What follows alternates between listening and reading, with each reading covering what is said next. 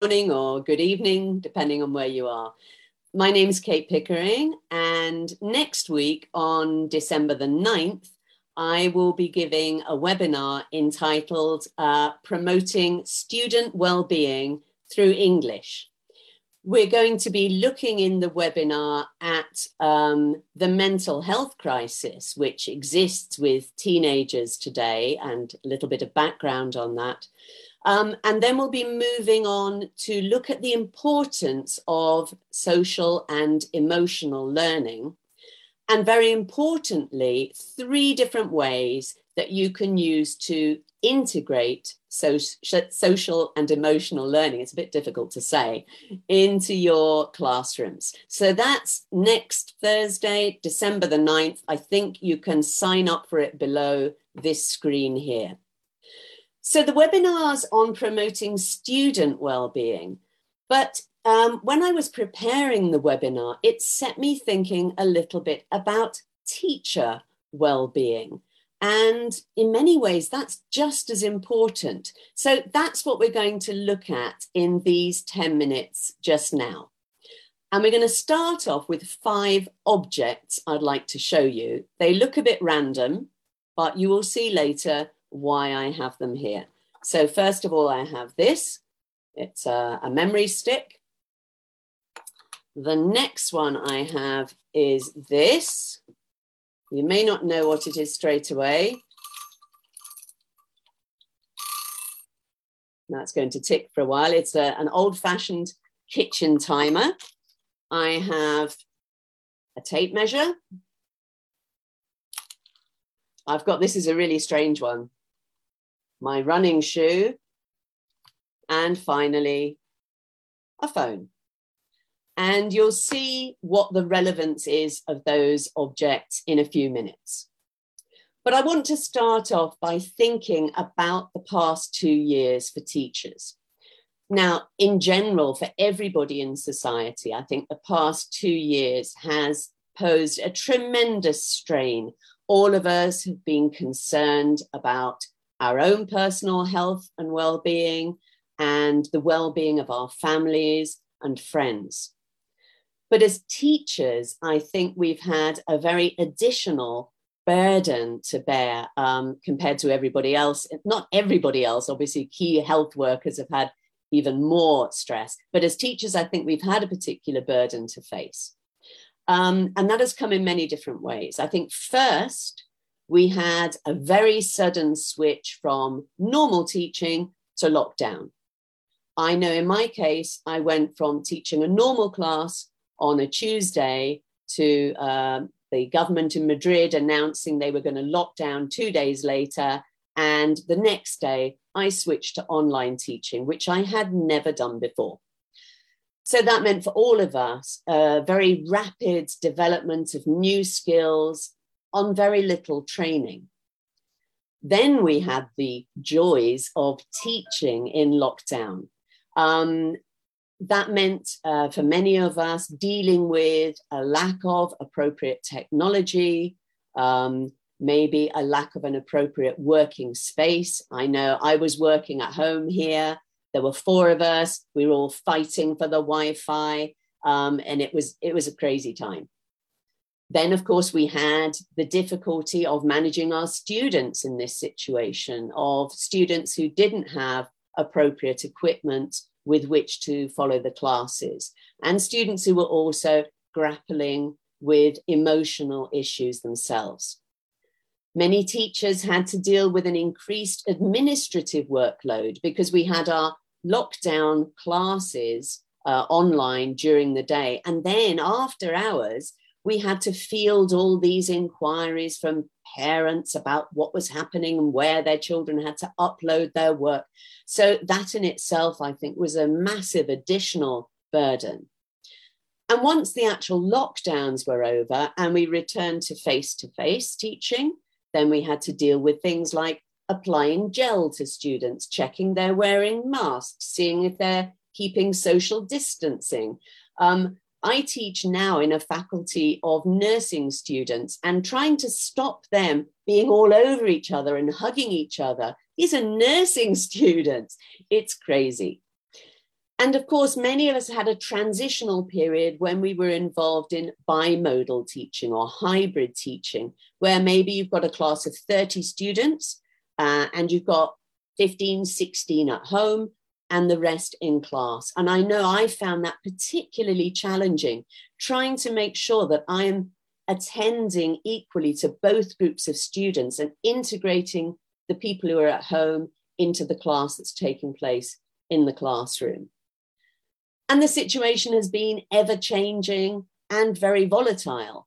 And I think all of us now, as the news that's hitting these days comes in, we're probably thinking, what's going to happen next? Are we going to go back to some of those situations that we've been through in the past? Is that going to become a reality for us as we move into the new year?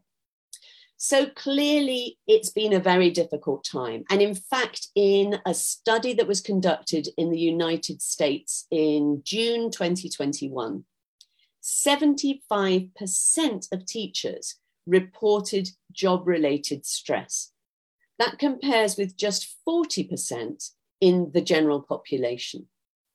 And 27% of teachers reported symptoms of depression, compared to 10% in the general population. Now, those are very impactful statistics. They show that teachers are really suffering, as we all know. So what I want to do now is just to look at 5 tips for teacher well-being, things we can do, simple things to look after ourselves before we start looking after our students' well-being. The first thing I think we need to do is to celebrate the positive.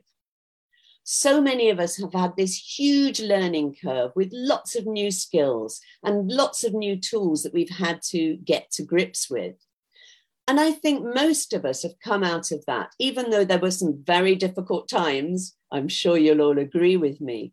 But we've come out of that more confident and with new tools at our disposal. And I think that's a really positive thing. So here's the technology. I just got my little memory stick here. But I think a lot of us have learned a lot of new tech tools. I think also through this process, many of us have strengthened the relationships we have with colleagues. So we need to celebrate these positive things that have come out of this very challenging situation. And I think as a general rule, we need to give ourselves a pat on the back.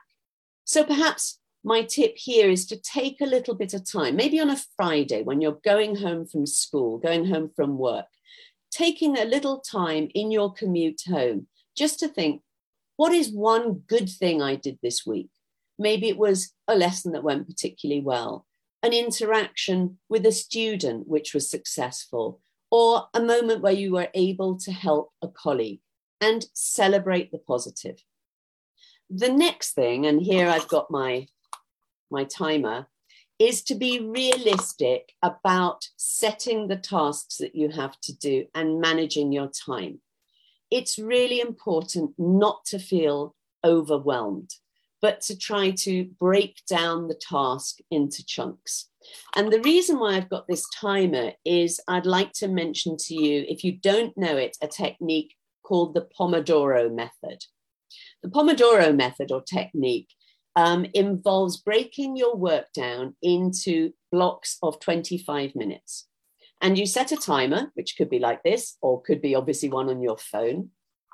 And you have 25 minutes to work in a really focused way, not looking at WhatsApp, not looking at your email, working really focusedly for 25 minutes. And then you have a 5-minute break. And you do the same thing 3 times. And at the end of 3 periods of work, you have a 15-minute break. And this can be really helpful for people like me who have a problem with procrastination and getting distracted, to really help us focus. Another thing we need to do is to set boundaries. Okay, now a lot of us, I think, have a tendency to really extend our working day longer than we should. And at the end of the day, we are not going to be able to perform at our best if we are tired and if we have the sensation that we only live to work. So it's really important to set some limits on your day and to say, enough, now is when I stop. Another thing that I think is super important is to prioritize things that are good for us.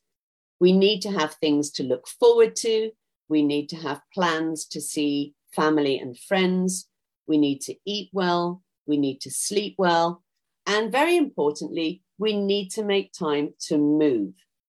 Physical exercise is really helpful when you're feeling stressed. And I often find that when I've got a lot of things on my mind, I go for a run. And although my main objective there is to take some distance from my work, but often my thoughts calm down a bit and I actually get good ideas while I'm out there running. So I think prioritizing looking after yourself is a really, really good thing to do. And the final one is communicate. If you are struggling with your workload, with the psychological burden of your work, if you are feeling signs of strain, if you're not sleeping, talk to someone about it. Talk to a colleague. You may find it's a question of sharing and seeing that everyone is going through something similar. But maybe it could be a moment when you need to speak to your superior and see if anything can be done to help.